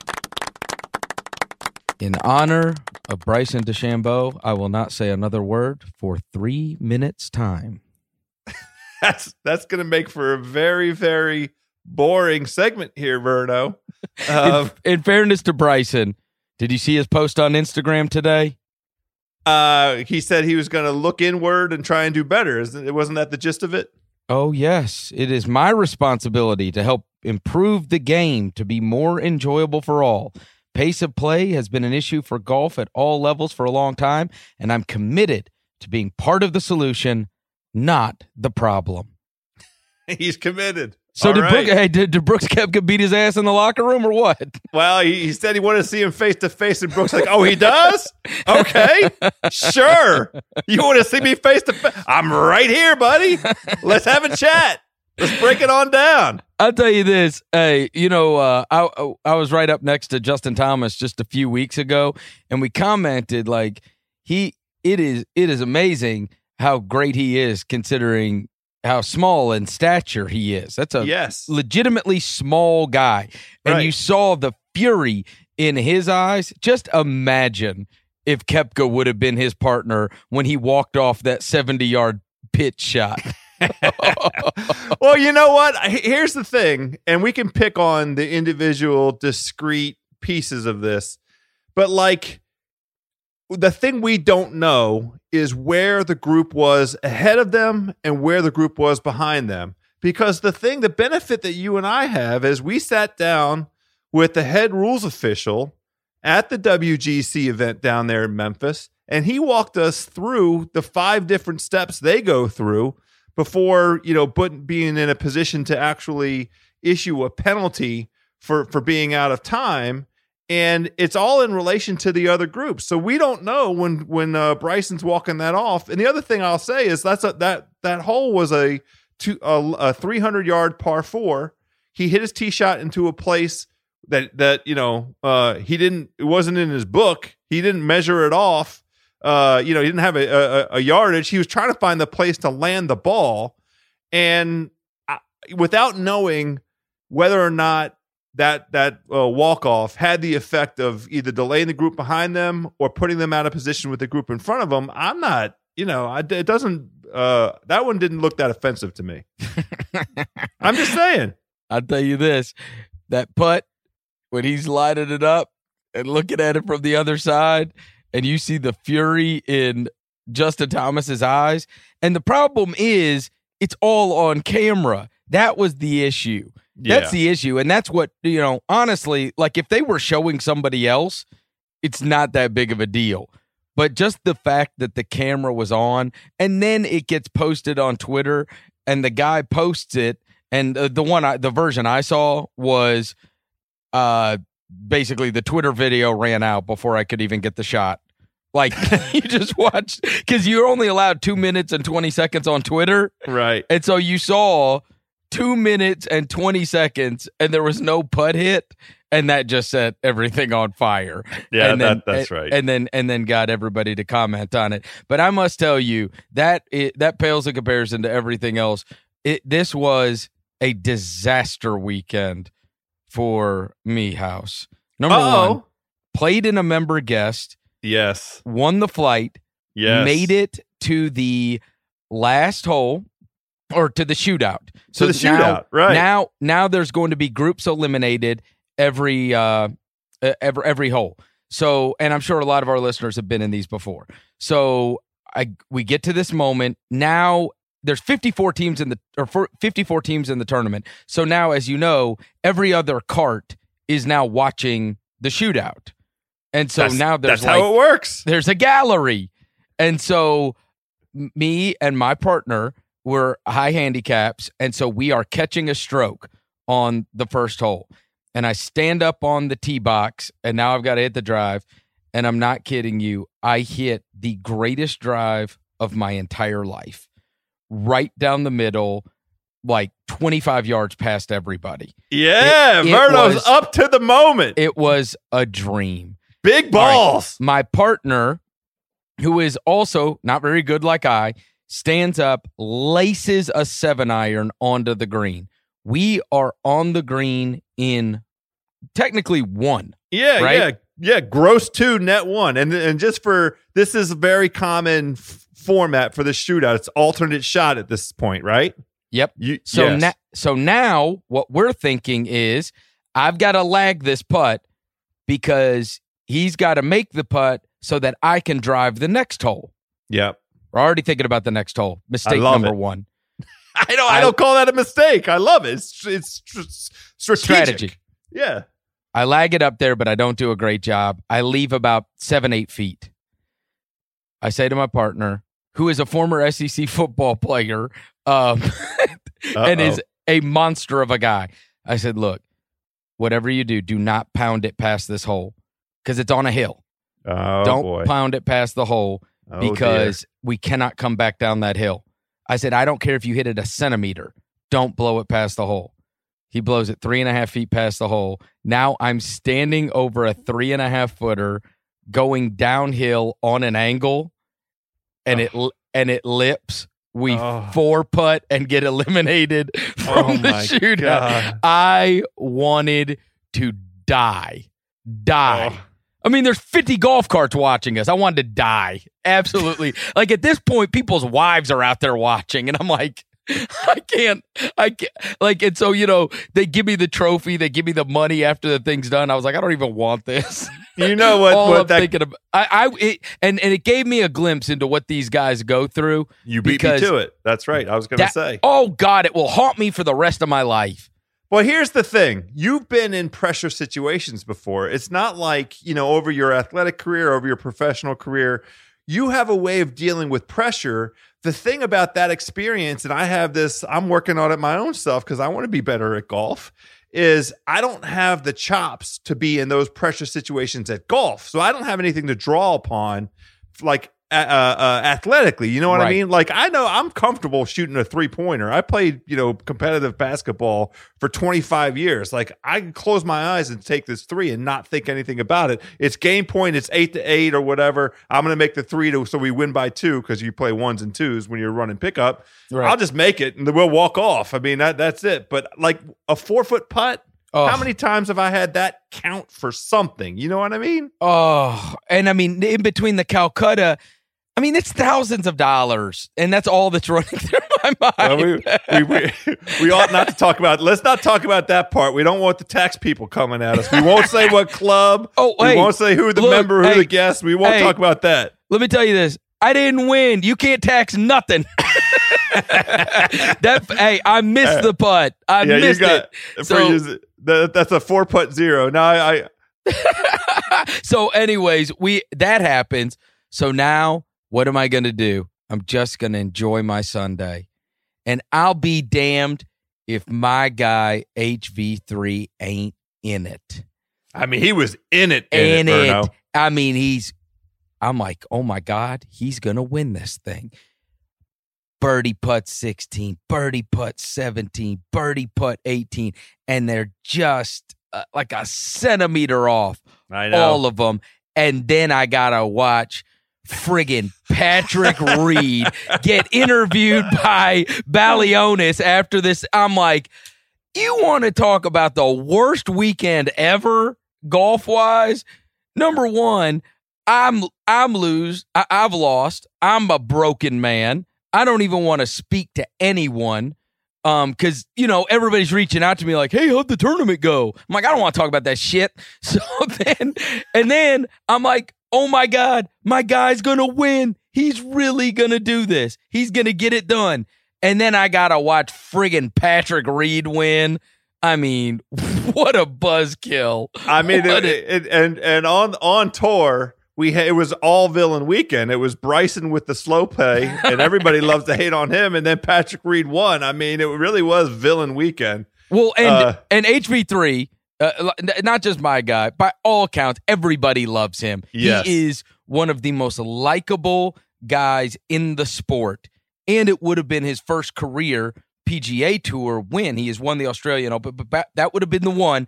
And he's right there. And I mean, he is striking the ball beautifully. And I'm thinking, Harold's going to do this. And then, I've never rooted against somebody in my life like I was rooting against. I was like, every shot I wanted Patrick Reed to screw up. Well, and to cover himself in glory, HV3, I believe, led the field in strokes gained approach. I mean, it was his best ball striking under pressure like that in his entire career, and that he ended up tied third. That's his best finish on the PGA Tour. So, I mean, can't we just propel that into this week? Can't that just carry over? There's no reason. I'll tell you this. This is how I know that maybe there's at least somebody out there in the desert that thinks so, because I have told you that it has been commonplace. I have put $5 on every tournament the guy plays on to pay out $500. And this week, when I went and checked, it's $5 to win $400. So he's moved up. Yeah. He's screwing my odds up by having such a great finish. So he's now plus 9,000 this week, because I always check it every week to see if he's in the tournament. But yeah, it's certainly possible. If he could stay hot and if he plays like he did last weekend, he'd have a chance. But this field is obviously very, very good. I mean, this is a loaded field for the BMW. Yeah, this is when it starts to get serious. I mean, Yes. we're finally down to the top 70. This is arguably like the best field that you'll get on tour. Yes. The PGA Championship had some number of the top 100 in the official World Golf Rankings, but this is we have some guys missing. Stenson's out, and guys that skipped the event or whatever. But this is a damn good field. But this is it's incredible, and you look up and down, and there are odds on Eldrick Tiger Woods. I see. Well, let's go ahead and jump right onto that. It is time for This Week in Tiger Woods. Tiger Woods! So I was just happy to see him at the golf course today, because I started recording some segments here on this podcast earlier today, and he hadn't arrived. So I saw on Twitter that he was there. He was putting, and it looked like he was getting some stretching and stuff in as well. I don't know if I didn't see him play any full shots, and he definitely didn't play anything out on the golf course. He is supposed to play in the Pro-Am tomorrow. I don't know whether or not it was deliberate or was just because of the shoes he had on. He didn't look right the way he was walking from the parking lot, but I don't want to read too much into that. What do you think about him going up there to Liberty and giving it a try for a round and then just saying, I can't do it anymore? Does that make you nervous? Does it make me nervous? I mean, like he can't play a tournament. Yeah. Like I don't know what is going on. And we went right, like during the British Open, obviously he didn't make the cut, but we thought, oh geez, man, is he just gonna leave? Because remember how like that first round was just miserable, and he didn't look right. And I don't know, maybe it is all of the ailments are worse than maybe he has even let on, but obviously it has affected his game. And it is crazy to think about the way it's all built up. I mean, he has not played much this season at all, House. Yeah, I know. And you think about how good he was at the Masters. I was having a discussion with one of my friends over the weekend about it, and I said, and it was several episodes back on Fairway Rollin', but I had opined with you guys that, sometimes you cover these NBA players and you say, hey, if you've got there's a contract on the line that year. We always talk about sometimes you can't trust guys that have the greatest year of their life in their contract year, because it stands to reason with all of us. If you told us we could make, $50 to $100 million by getting in the best shape of our life and being the best version of ourselves, well, anybody would do that. You'd be a fool not to.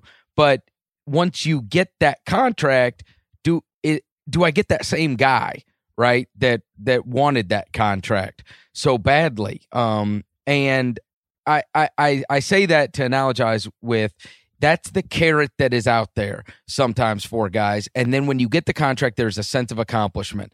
And so what I had brought up several weeks back was, I cannot help but think, and maybe it is just all physical ailments and everything else, but that you work and you stretch and you work out and you do all of those things.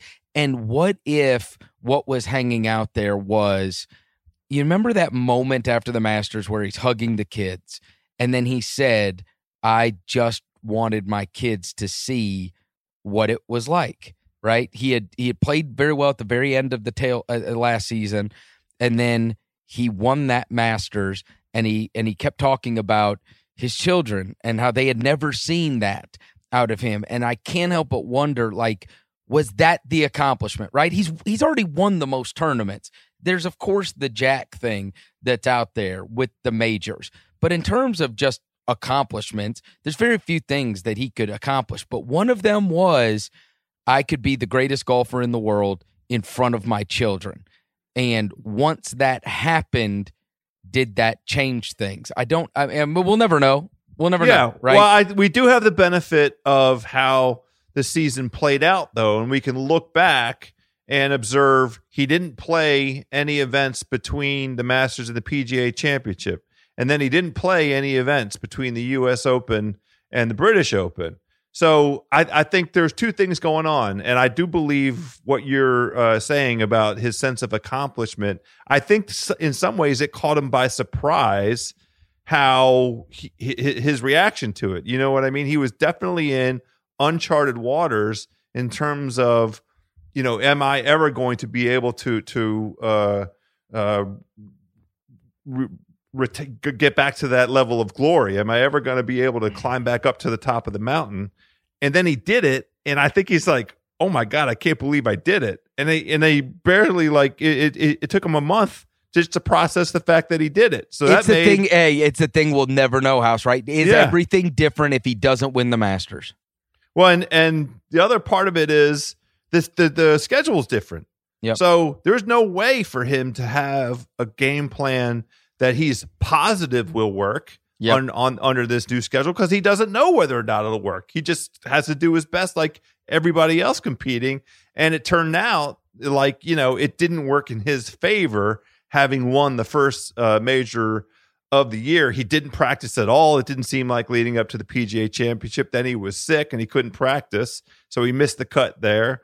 Now, he knows Pebble Beach like the back of his hand and has enormous success there, and obviously the legend is what it is. So he was able to go perform reasonably well there, but not really ever compete to win that event. And then the British, he had some travel in between the U.S. Open. He traveled internationally. He went to Thailand with his mother, and he took his kids. And then he was basically like exhausted from that. And he was also trying to get his body clock acclimated to Ireland in the 10 days leading up to that thing. And he was completely out of sorts. And he finished missing the cut and said, "I just want to go home." It's like, well, you've been home for 6 weeks, except for he wasn't home. He was out, he's out living his life. So his priorities are different. And it's not that it would be different if he was just playing like crap. He looks like he's hurting. You know what I mean? I totally agree. He looks uncomfortable playing. If we're not in a position to have a view on this. It's not we're just fans. We just love Tiger. But we want, I would have said just then take off from between the British Open up to the PGA Tour Championship and see if you can defend that title down in Atlanta. And otherwise, just get yourself right. Get yourself some good food and some good sleep and some good massage and some good therapy and work yourself back up into your swing and go do your best to defend that thing and skip these other events, because just like the sheer travel of it, the process part of it, it looks like it's taking a toll on him. Okay, so we got this massive field coming up this weekend. Here, I'm putting you on the spot. Is he playing on Sunday? No. Wow. Well, and let me caveat that. The only I didn't get a chance. I don't think there's a cut. There is no cut for this event because it's 70 Oh, competitors. that's right. So now that's even a better question.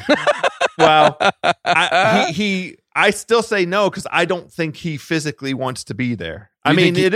He has won there. It's Medina. He won the 2006 PGA Championship. He'll play it out then. He'll play it maybe out. Maybe so. But I would rather he go get the rest. Go rest and then just come out to Atlanta. Because with the cut, without the cut, he's at least given a reason that he has to finish, right? You can use the cut and just say, I'm going home. I'm not going to make the cut. He shot 4 over on Thursday at Liberty and just physically is like, there's no point to keep trying. Right. So he went home from there. I wouldn't, if he did the same thing this week, that would be fine.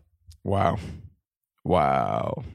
It doesn't, it doesn't hurt anything. But actually, you know what? He has to He's 38th in points right now. So he's not even inside the top 30, so he couldn't go defend. So look at this. I'm correcting the fact pattern. We so thought he was back too. Well, he is back. He won the Masters. That's enough. No, I mean, but like that he was going to be back in the mix. The guy that's in the mix is Brooks Koepka. That's the guy we need to be paying attention to, who's in the mix every week. Well, speaking of, let me just tell you something. You know, I checked and I said, is there ever going to come a day? And I suppose there will come a day, but that day is not now, Mr. House, because you are never going to believe this, but Brooks Koepka is a real underdog to Rory McIlroy in the tournament matchups. I went and looked. Listen to this.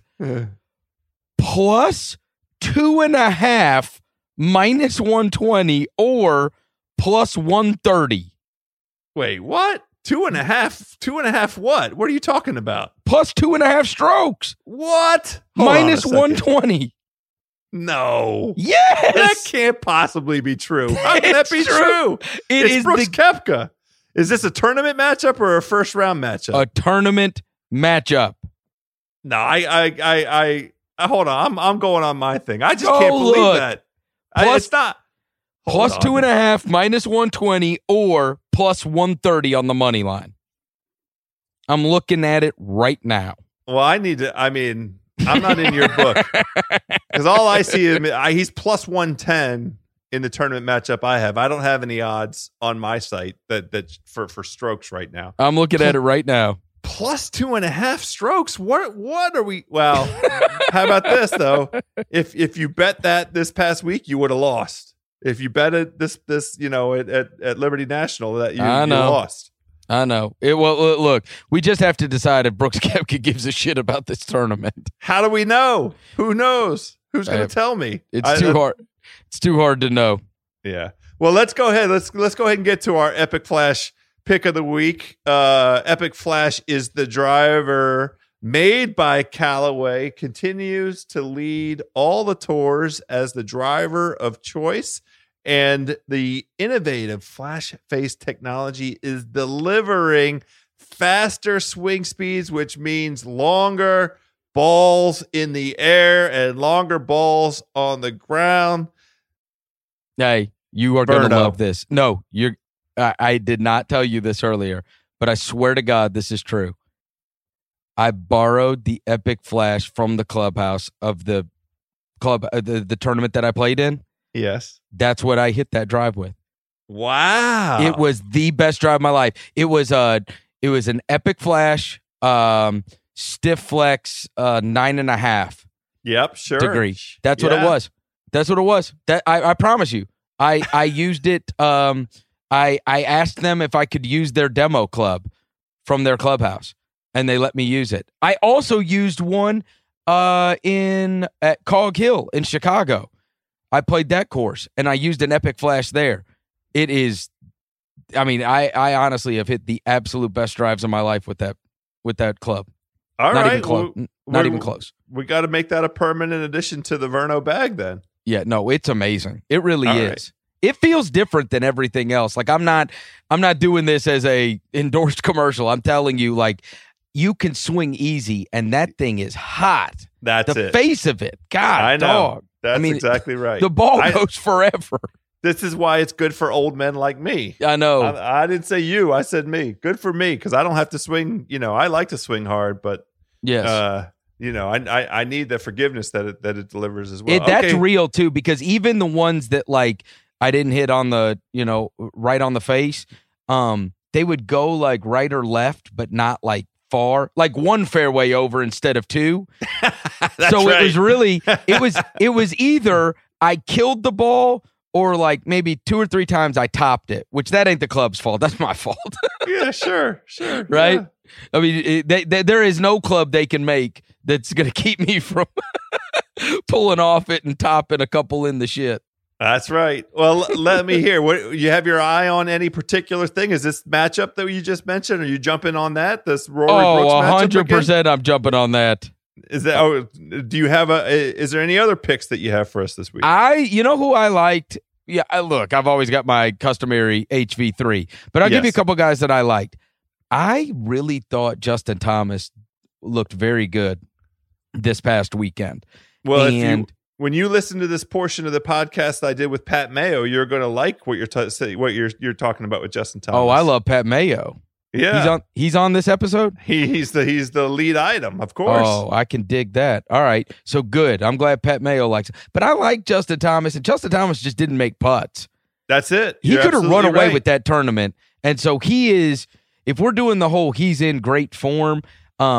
He hits the hell out of the ball. He's good with long irons. It's just a matter of if he makes putts, and so the course actually sets up pretty well for him with all the dog legs and. He can hit the crap out of the ball, and now if he hits his irons like he did this past weekend, I mean, it's just a matter of some weeks you're going to make the putts and some weeks you're not. And if he can do one of those strokes gained putting weekends, I thought he looked really good. I thought he played really well. You're on this. The stats back you up. He co-led the field in greens and regulation. So he was, him and it might have been HV3 led the field in greens and regulation, and he was 6th in proximity to the hole. So what you're saying is absolutely on the money. The stats back you up. I like that. Do we rock with Jason Day because he just got rid of Stevie?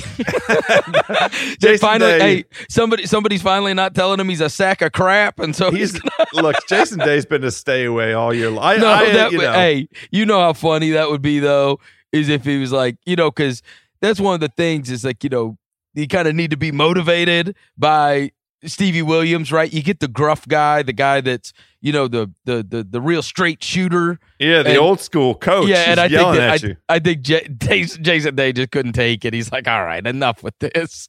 And so they broke up.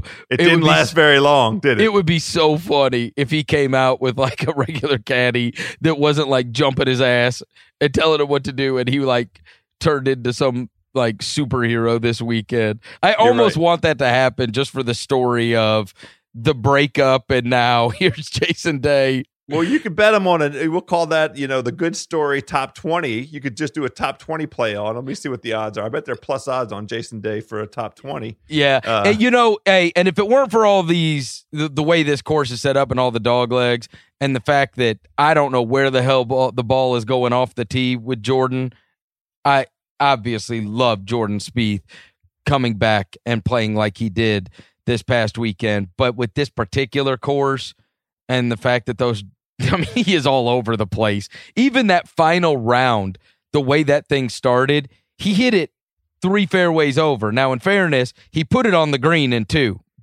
But it's never great when you have to instruct the gallery to move. Like the entire gallery has to move so you can hit your shot. And so being that you're having to cut all these corners at this course, I would want to rock with him, but I can't do it because of that. Yeah, his ball striking and his putting, he's having his best putting performance on tour, which is insane. It's insane. Considering that run he had. Yes. Oh my God. But it's the putting is the thing that's keeping him even in these events. Like he'd be missing the cut every week, but for the putting. So I looked up Jason Day. If you want to do a Jason Day narrative bet, you can play him to top 20 at plus 125. So that's plus odds if you just want to bet on. Wouldn't it be funny? Yes. The week after Stevie, Justin Thomas to win right now on my book is 14-1. And I'm gonna get Spieth here in a second. But you're gonna do a Brooks over Rory tournament matchup. You like Justin Thomas to win possibly at 14-1, and you also like Jordan Spieth to win. And I'm gonna have that odd up. No. I'm staying away from Spieth. I can't do it. You're just rooting for him. Yeah, I'm rooting for him to play well again, but because of the disaster off the tee, you're like with all these dog legs and cutting these corners, I can't. He's 28-1 to win. So I know, but yeah, I'm going to join you now. You have to listen to Pat Mayo. Pat Mayo gave out a 3-tour winner. He gave out a parlay of Brooks Koepka, Victor Hovland, who's playing in the Corn Ferry thing because he's trying to win his card, And then somebody on the Czech tour, I don't even remember anymore. But if you get all three of those right, that parlay pays out like 1,260 to 1, something like that. So if you want to put $5 on that, you can listen to that one. My epic flash pick of the week. This is going to sound like a little bit of a cop out. I'll join you on Justin Thomas though at 14 to 1. But I really like this idea of just trying to get a little value. Ian Poulter is available right now to top 20 at plus odds, which he's available at plus 125. So you bet 100, you win 125. You bet 500, you'll win, 625. I just love him at Medina. He's playing well. He has top 10s in his last 2 starts. He had a tee for 14 in Scotland. I thought he hit the ball pretty damn well at Liberty last week. So I'm just looking for him to top 20 and getting him at plus odds, odds where I get a return on my investment here. That's my epic flash pick of the week. I'm just trying to make it easy at this stage of the season. All right. Bruno. Fair enough. Yeah, the Koepka Rory is like that's been my ATM all season. So I'm taking that. And the Justin Thomas thing, beyond the fact that he played so well this past weekend, did you see that video posted today? I can't remember who it was. Maybe I'll get it wrong if I try to mention it. But it was Justin Thomas, Ricky Fowler, and Jordan Spieth swinging left-handed. Yeah, it's incredible. I saw it. It was Ricky and Justin Thomas swinging left-handed. Their swings are better than my swing that I've been playing with for 25 years. It was the most depressing video I've ever watched in my life. How do their swings look that unbelievable left-handed? It's in them. What can you say? They know the golf is in them. It ain't like us. That was the damnedest thing I ever saw. I mean, you watch anybody do something with their off hand, and it doesn't. The fact that all three of them, none of them looked weird. They looked like they had professional golfer swings, just doing it the opposite direction. You know why that is? Because they're professional golfers. Oh, yeah. That's my analysis. They don't four-putt like me. Verno, we'll be back after. We're going to be reconvened for the end of the season, the Tour Championship. We'll have some superlatives to give out. Hopefully Tiger Woods plays in that thing. Fingers crossed. I'll talk to you in a couple weeks. My man. Thanks, House. Thanks, Verno. All right, birdie buddies. There we go. Another edition of Fairway Rolling. We are done. It's time for the 19th hole. One last show for this season coming up. It'll be after the Tour Championship. We're going to have an array of our beloved pals that we've had on all season long. And we'll just put a bow on this 2019 season. Hopefully we see a little Tiger Woods before the end of this season. He hasn't announced yet whether or not he's playing at Medina, but for sure he's got to go defend his title in Atlanta. We want Tiger in his very best form. Hopefully we'll be talking about Tiger in a couple weeks. Until then, my Eagle enthusiasts, let's hit them straight out there.